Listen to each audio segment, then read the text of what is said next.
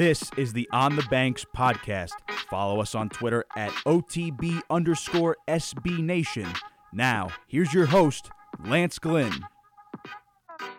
Hello, everyone. I am, of course, your host, Lance Glynn, and this is episode 82 of the On the Banks podcast. If you don't already, you can follow me on Twitter at Lance_G11, and you can follow On the Banks on Twitter as well at OTB_SB Nation. If you enjoy what we do with the On the Banks podcast, make sure to subscribe to us on Apple Podcasts. You can find us just by searching On the Banks. With the return of Rutgers sports, make sure to check out onthebanks.com for all your Rutgers news, opinions, and information on every game and everything happening during the week. With the return of Rutgers football, we have brought back our Rutgers football weekly podcast preview. Week 1, Michigan State, last week, Indiana, and this week, Ohio State. Joining me on our Week 3 preview is sports columnist for NJ.com, Steve Politi, to talk Rutgers, and Nathan Baird of Cleveland.com and the Buckeye Talk podcast to discuss Ohio State. Rutgers, unfortunately, is coming off a 37-21 loss to Indiana, but a game where they certainly showed no quit. And look, we try not to look at moral victories, but the fight in this team clearly showed against Indiana. Now, as they sit 1-1, they turn their attention to the Buckeyes, a team that we all know will contend for a national title this year. When you look at this game, I think we ask ourselves, right, what would we consider a successful trip? Obviously a win, but look, this team is in year one, I should say, of a rebuild, while Ohio State is one of the best, if not the best team in the country. So while a win would be great, it would go down as one of the biggest upsets in college football history. I think we could all agree, while we don't want to admit it, it's unlikely. The most important thing, I believe, is that this team returns from Columbus healthy. There's a winnable game with Illinois the week after. Rutgers needs to make sure that everyone returns ready for the Illini at home in Piscataway. And I think in regards to Ohio State as well, be in the game for the first half. Don't let Ohio State go up 20, 24, 27 points in half one. Keep it within 2 scores or at 2 scores, maybe between 14 and 17 points, and continue to show progress. This team, through 2 weeks, has shown fight and shown resiliency. Even when things aren't going well, they haven't given up, and so far, that's all we could ask for. Ohio State, look, they're in a different category right now than Rutgers, and all we ask for this week from RU is progress. Continue to show the fight that they have through the first 2 weeks, and come back to Piscataway ready for Illinois. Time to talk to the reporters. Here's your host, Lance Glynn. Joining me on episode 82 of the podcast to talk Rutgers loss to Indiana and look ahead at Ohio State is the sports columnist for NJ.com and the Star Ledger, Steve Politi. Steve, appreciate the time. As always, thanks so much for coming on. Thanks, Lance, for having me. Appreciate it.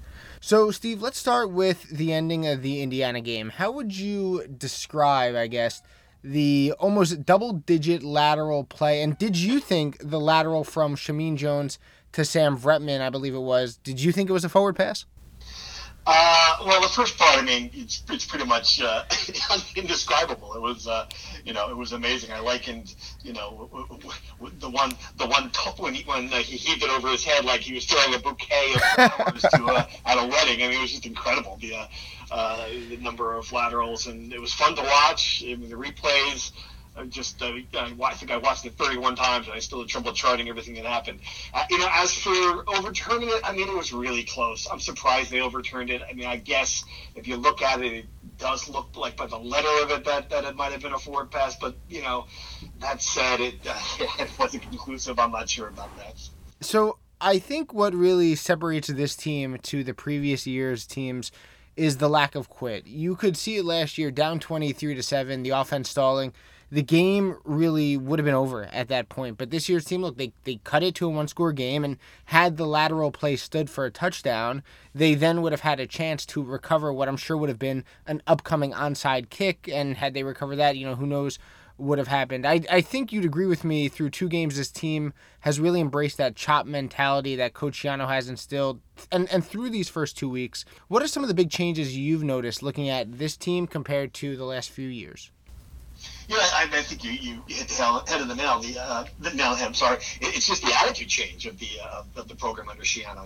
This is a team that under Chris Ash, I think they would have been kicking field goals in the second half to bring down the margin of defeat. I mean, honestly, I think that Shiano is trying to instill that attitude in his team. That's part of changing the culture. He said, look, we're not going to quit.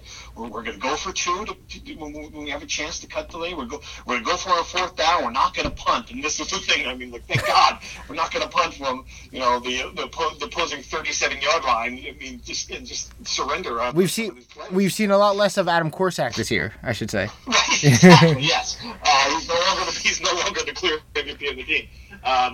So I mean, there's just a lot of that right now, and I think that goes back to Shiano he's focused more on just trying to win that one game. I think he wants to create a culture. He wants to change just how this team approaches games and give the team some confidence. And Noah Vedral said it after the game, he loves the fact that he's got a head coach who's going to leave him out there on even after a 5-yard penalty on a 2-point conversion. They still let the offense on the field, and Pacheco made that incredible dive to get to the pylon. I mean, that stuff is that's a building block for weeks coming up too. So I think a few criticisms this past weekend was the offensive play call, or one criticism at least this past weekend was the offensive play calling. The belief that against the Michigan State, Gleason, Vedral, the offense as a whole opened it up more than they did against Indiana. Before we get to just your thoughts on how the offense played, what was your impression of the play calling and what we saw from Sean Gleason in week 2 compared to what we saw from him in week 1?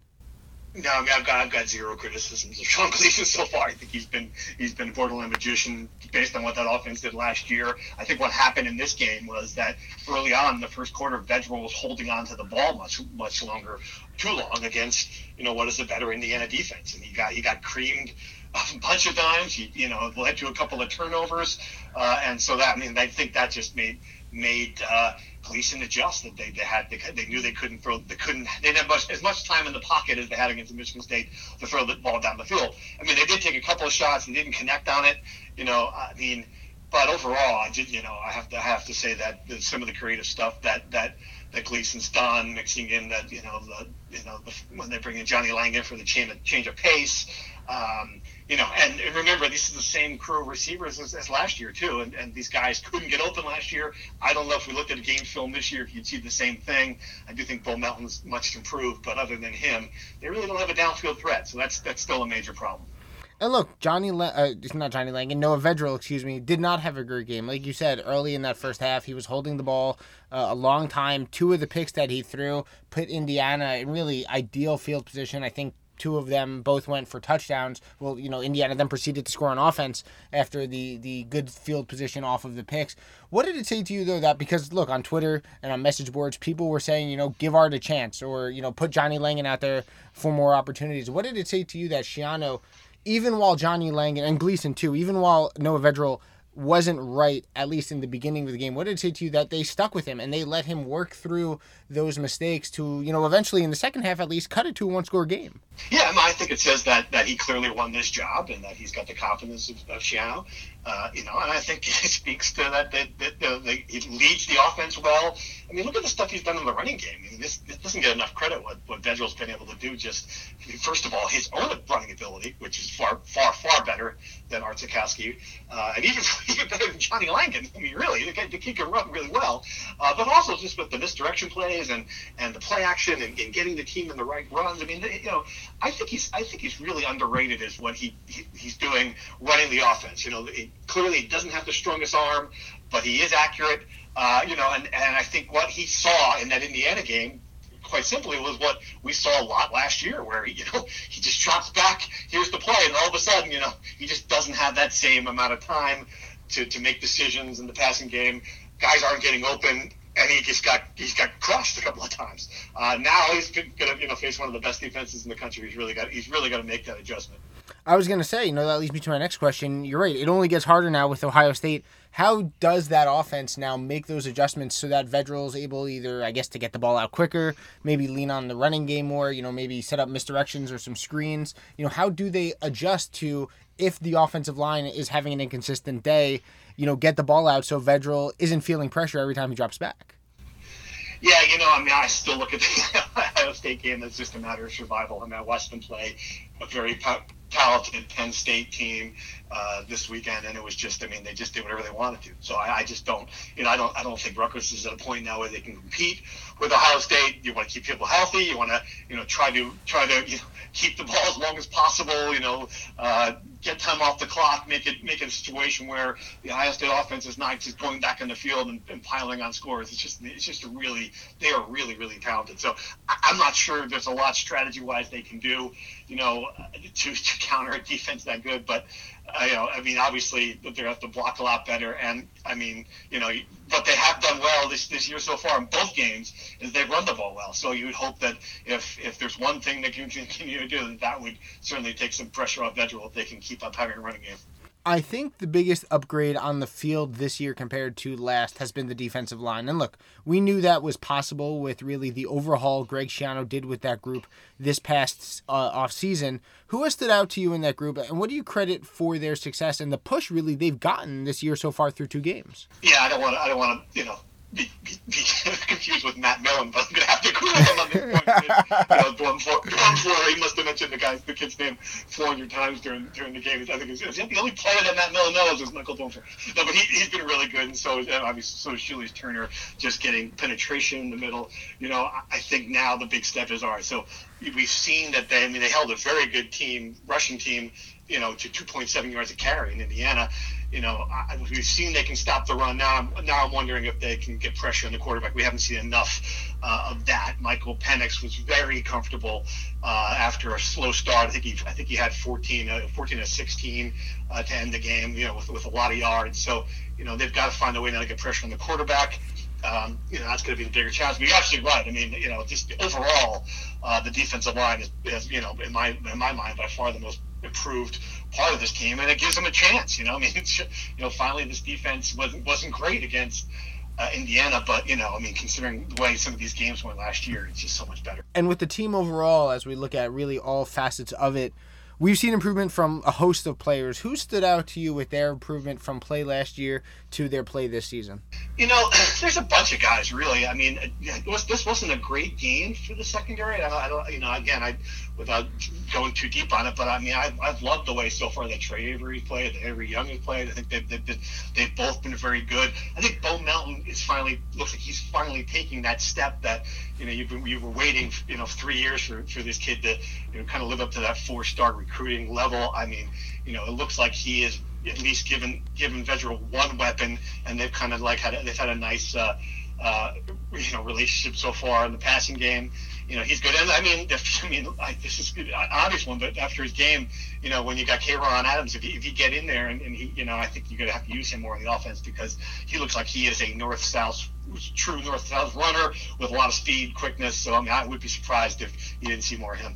A couple more from me. 1-1 through 2 weeks, and this team has looked more competitive and frankly better, just to be frank about it, better than they have the last few years. Has those positives to you, have they increased the ceiling on the team this season in your mind?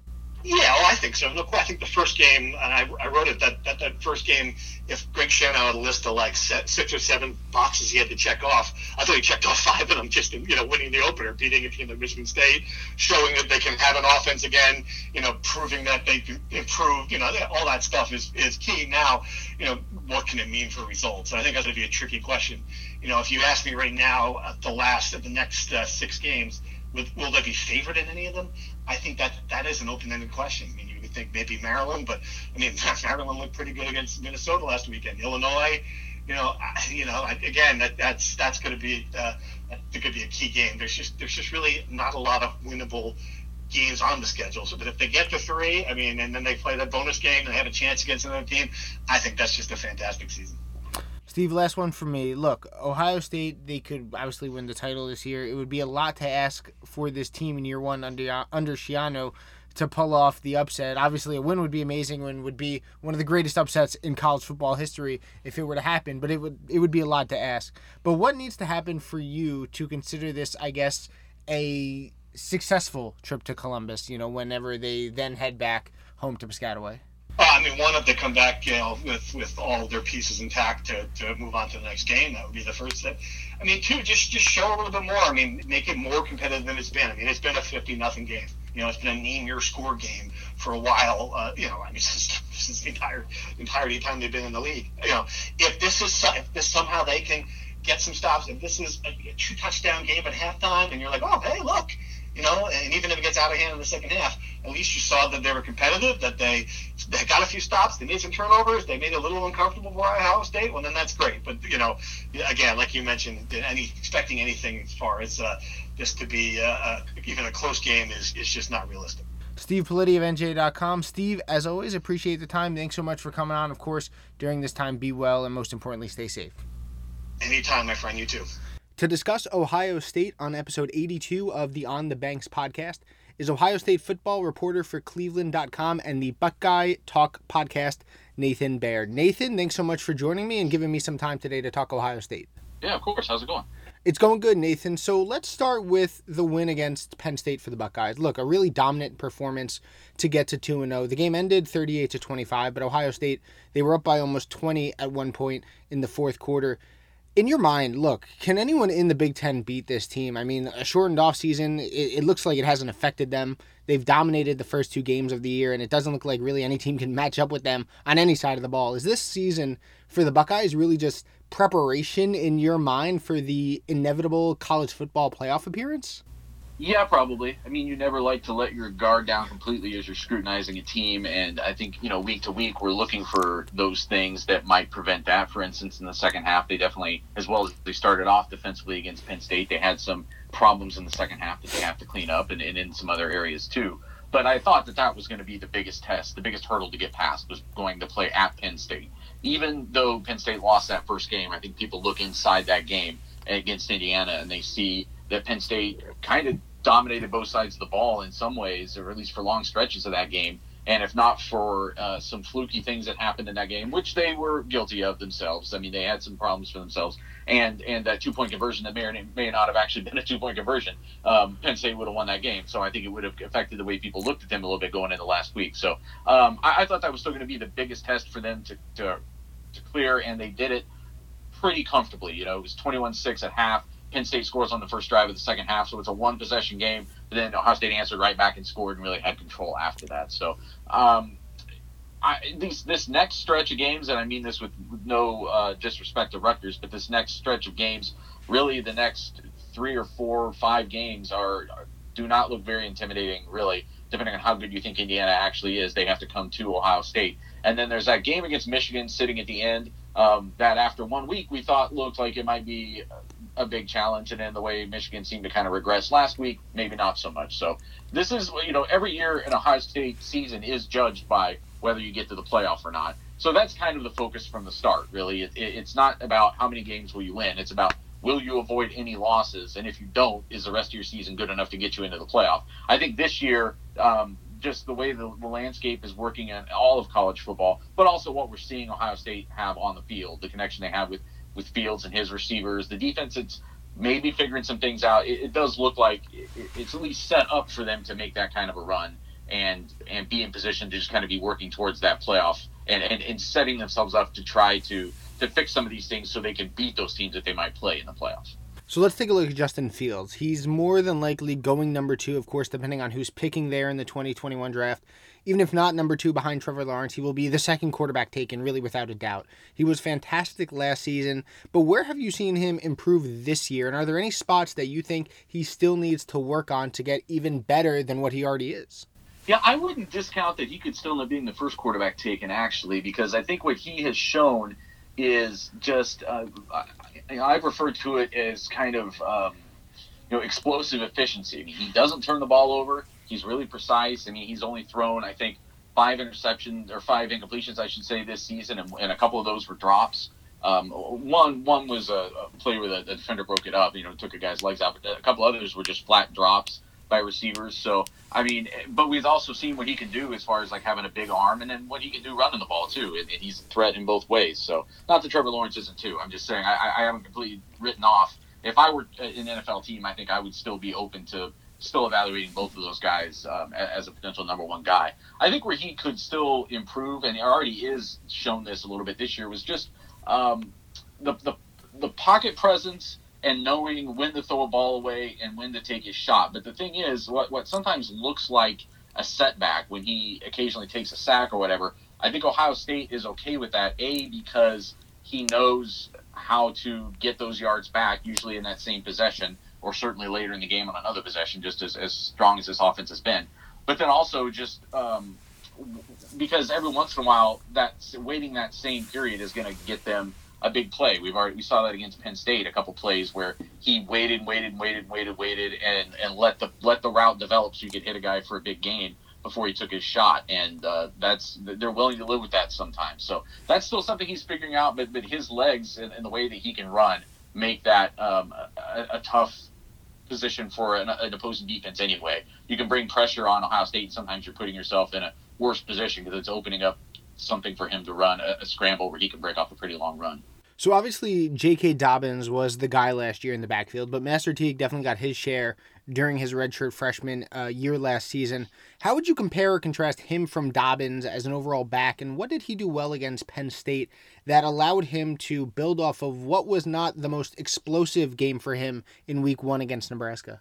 Yeah, both Master Teague and Trey Sermon, I thought, didn't have that burst in week 1. The thing was that both of them are coming off of injuries, and Sermon's in a completely new system, too, and this is his first game he had played in pretty much a calendar year, because he didn't end his last season at Oklahoma either. And when Teague got hurt in the spring, because he tore his Achilles the first day of spring practice, so when he ruptured that, it really threw this running back room into chaos. Frankly, it was a problem. They went and got Sermon, and then Teague, just being kind of a physical freak, worked his way back much faster than people expected. But I still think that was a little bit in his mind going into that first game, and I was intrigued by what's going to happen after both those guys have actually gotten a game and taken some hits. And we saw a combination of two things, I thought, on the very first drive of the Penn State game. Started off with Garrett Wilson taking a jet sweep and breaking off a 62-yard run. So now they're down in the red zone. And the next play of the game was just a handoff to Teague, but the offensive line created a huge hole for him, which wasn't always there in the first game, I thought, against Nebraska. I thought they did a better job of just asserting themselves. This offensive line that we expect to be probably one of the best in the country. You really saw them kind of setting a physical tone against Penn State. And then Teague hit that hole like a guy who had been told this week he didn't run hard enough.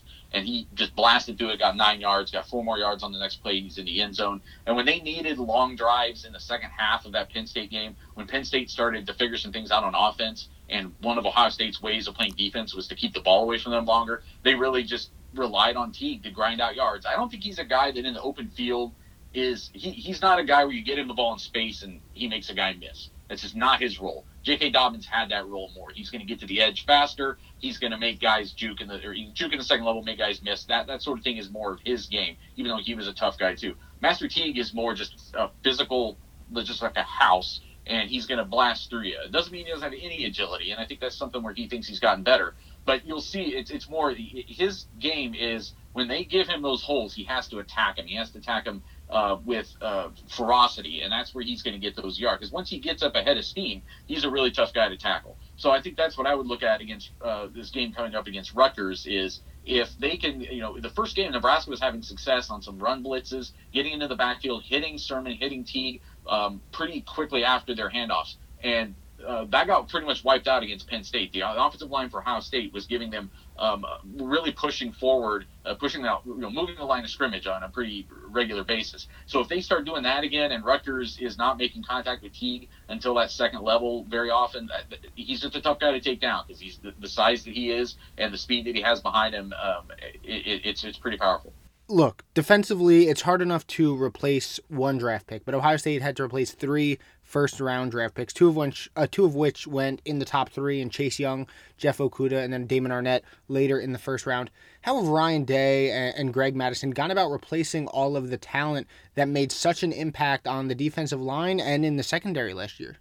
So the defensive line, it was mostly just a matter of losing Chase Young as far as the pass rush, or at least that's the way it looks like from the outside. But really, I thought one of the big questions I had for this defense was what are they going to do losing 3 fifth-year senior guys off the interior? Ja'Shawn Cornell, who was a low NFL draft pick, Davon Hamilton, who was a 4th-round draft pick, Robert Landers, who was a guy who was really respected and got some NFL looks but hasn't caught on anywhere yet. But those 3 guys were a big underrated part of that defense last year. And it was a question not only because we didn't know if the guys who were, farther back in the rotation were really going to step up this year, but also because some of them were hurt coming into the year. Haskell Garrett is a senior and a guy that they were expecting to be probably the starter at 3 technique, gets shot in the face in a scary incident off campus at the end of August, like literally the last couple days of August, he gets shot in the face. So right before the season's about to start again, Teron Vincent, who's an East Coast guy, a 5-star guy, and the son of Troy Vincent, people probably remember him pretty well from where you are.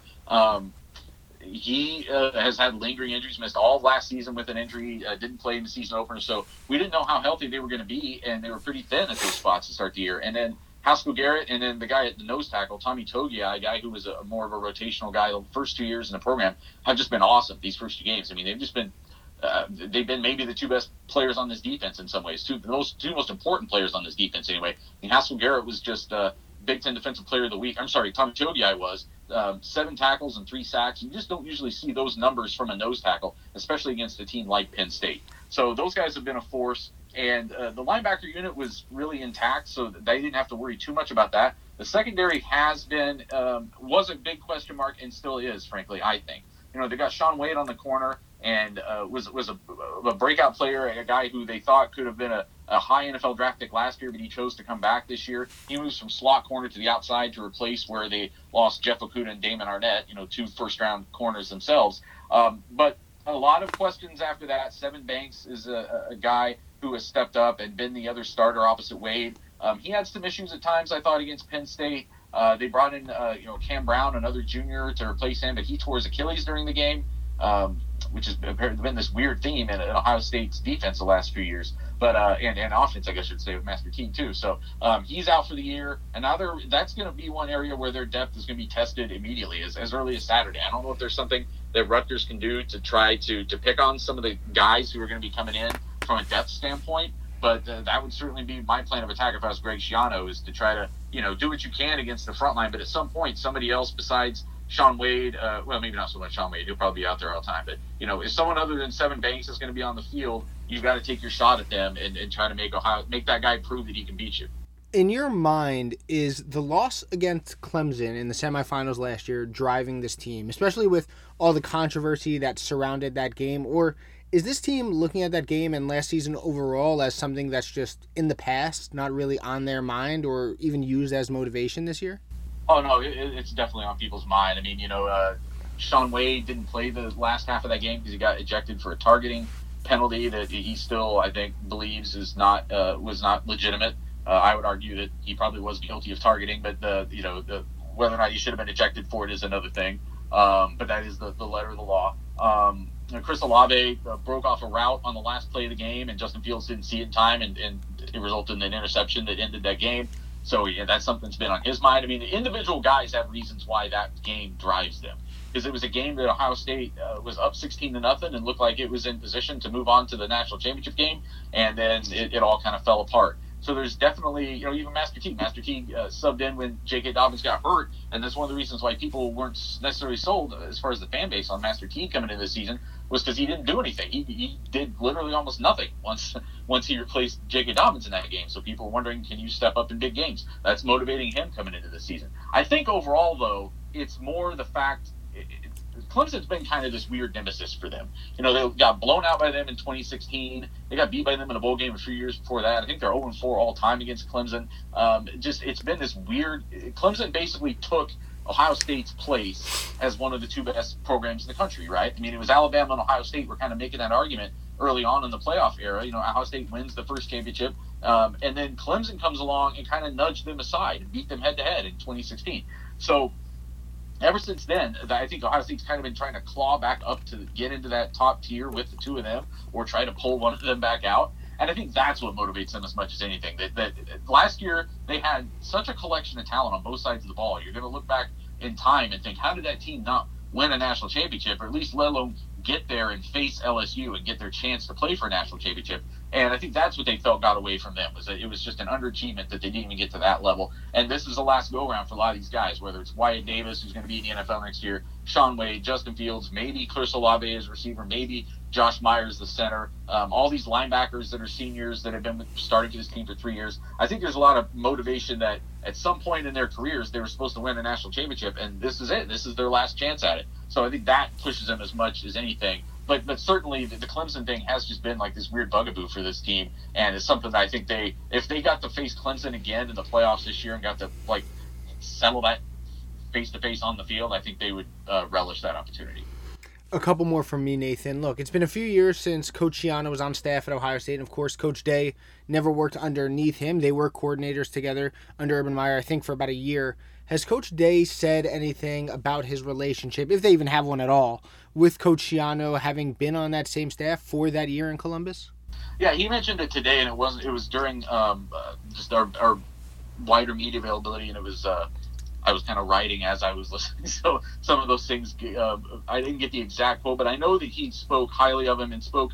I think most importantly, from a Rutgers standpoint, what he discussed was that the job. He believes that Greg Schiano is the right guy for this job and will build this program back into something. I think that's what everyone around the Big Ten was kind of looking around last year, wondering what is Rutgers doing? Why aren't they getting this done? Because this is clearly maybe the one guy in the country that you could hire for that job. Look, not only was the Big Ten wondering that, Nathan, I can guarantee you all Rutgers fans over here were saying the same exact thing. I was saying the same exact thing.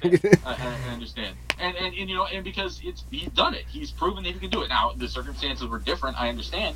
But as he said yesterday in his media availability that I was listening to on Monday, you know, he was pushing to get in the Big Ten, according to him, as early as like 2002. Like, he understands what Big Ten football is, and that this is a different challenge. That if Rutgers was in a different conference, they'd be having an easier time of it right now, frankly, right? But that's not what he believes, I think, in Rutgers as a Big Ten program. Now, how do you get them there? And I think it's going to have to be it's not going to be overnight. I thought it was huge that they won that first game this year, though. I thought just from a recruiting standpoint, getting a road win on the Big Ten early in the season, I think is an important thing, especially in a year where you've kind of been out of sight, out of mind as far as like not playing games and kind of not being in the minds of probably the footprint of where you're recruiting. I mean, so I think I think he will be a guy who can get them to do something. You know, I said on our own podcast before, as we've talked about just the strengths of the Big Ten, I'm like, there's no excuse why Rutgers and Maryland can't be doing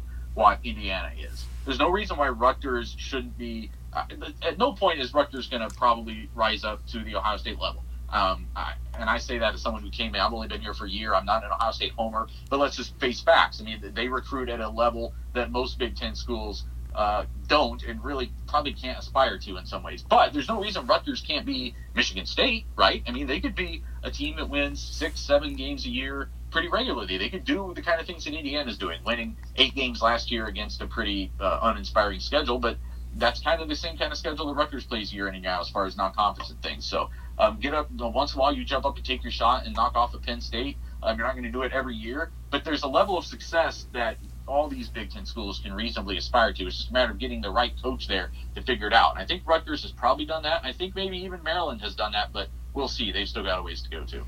Nathan, last one from me. What has been Ryan Day's message to the players surrounding COVID and being safe, especially in a state like Ohio right now where the virus is surging? Because for a team like Ohio State, and we're seeing it with Clemson, they lose Trevor Lawrence and they suddenly look a lot more beatable and had to really work to pull one out against Boston College. What is Coach Day and this team doing to stay healthy and avoid a fate, like Wisconsin, where they have impact players out and have to even skip a game because of everything going on?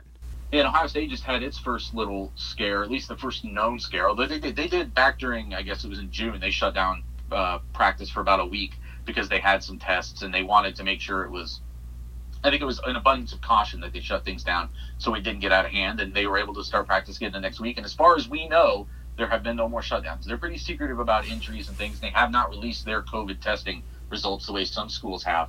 But as far as we know, they've been more or less clean since then.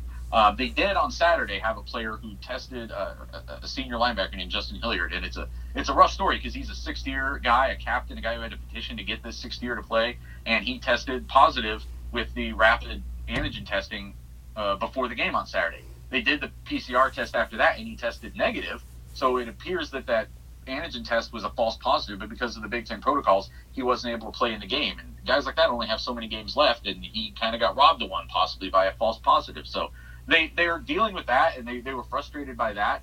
But they look at what's happening in Wisconsin, and it gives them even more incentive to stay diligent. And that's really been what Ryan Day's been preaching, to the point that he starts to worry about wearing the players out with it.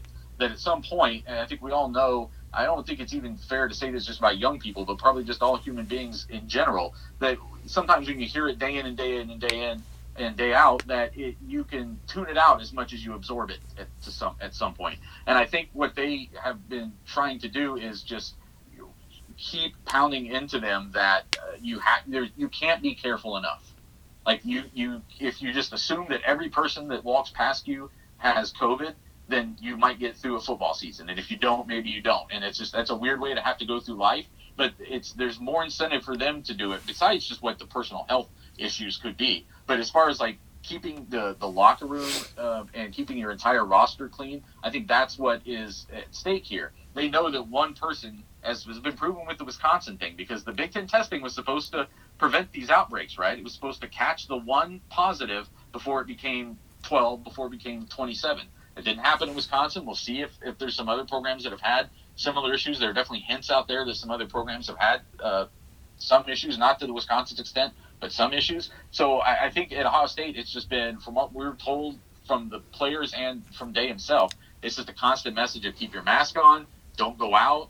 You have to just be, on a daily basis, you have to be ultra vigilant, because they have so much at stake, right? I mean, frankly, I assume Rutgers is also being very diligent. I assume Michigan State and Purdue and Kentucky and Wyoming are all being diligent, right? I'm not trying to say that they're not. But if you're at Ohio State and you think you have a chance to win a national championship, and even at a place that aspires to pretty big things every year, that's still somewhat rare to go in as a front runner kind of situation for the national championship, then you have a lot at stake if the one guy brings in the virus. So I think that's just giving them extra incentive to be really diligent and keep harping on it every week. Nathan Baird of Cleveland.com and the Buckeye Talk podcast. Nathan, really appreciate you coming on to talk Ohio State. Thanks for joining me. And of course, right now, with everything going on in Ohio, of course, be well and most importantly, stay safe. Yeah, of course. Thanks a lot. Same to you guys. I want to thank Steve and Nathan for coming on the podcast to discuss Rutgers and Ohio State. Look, Ohio State is favored by, I believe, over 4 touchdowns for a reason. All I'm personally looking for is the Scarlet Knights to at least keep it relatively close in the first half, and most importantly, come back healthy when they return to Piscataway. There's a winnable game in Week 4 against Illinois, and it's crucial Rutgers is ready to go when the Fighting Illini come to town. This team, through the first 2 games, has shown fight.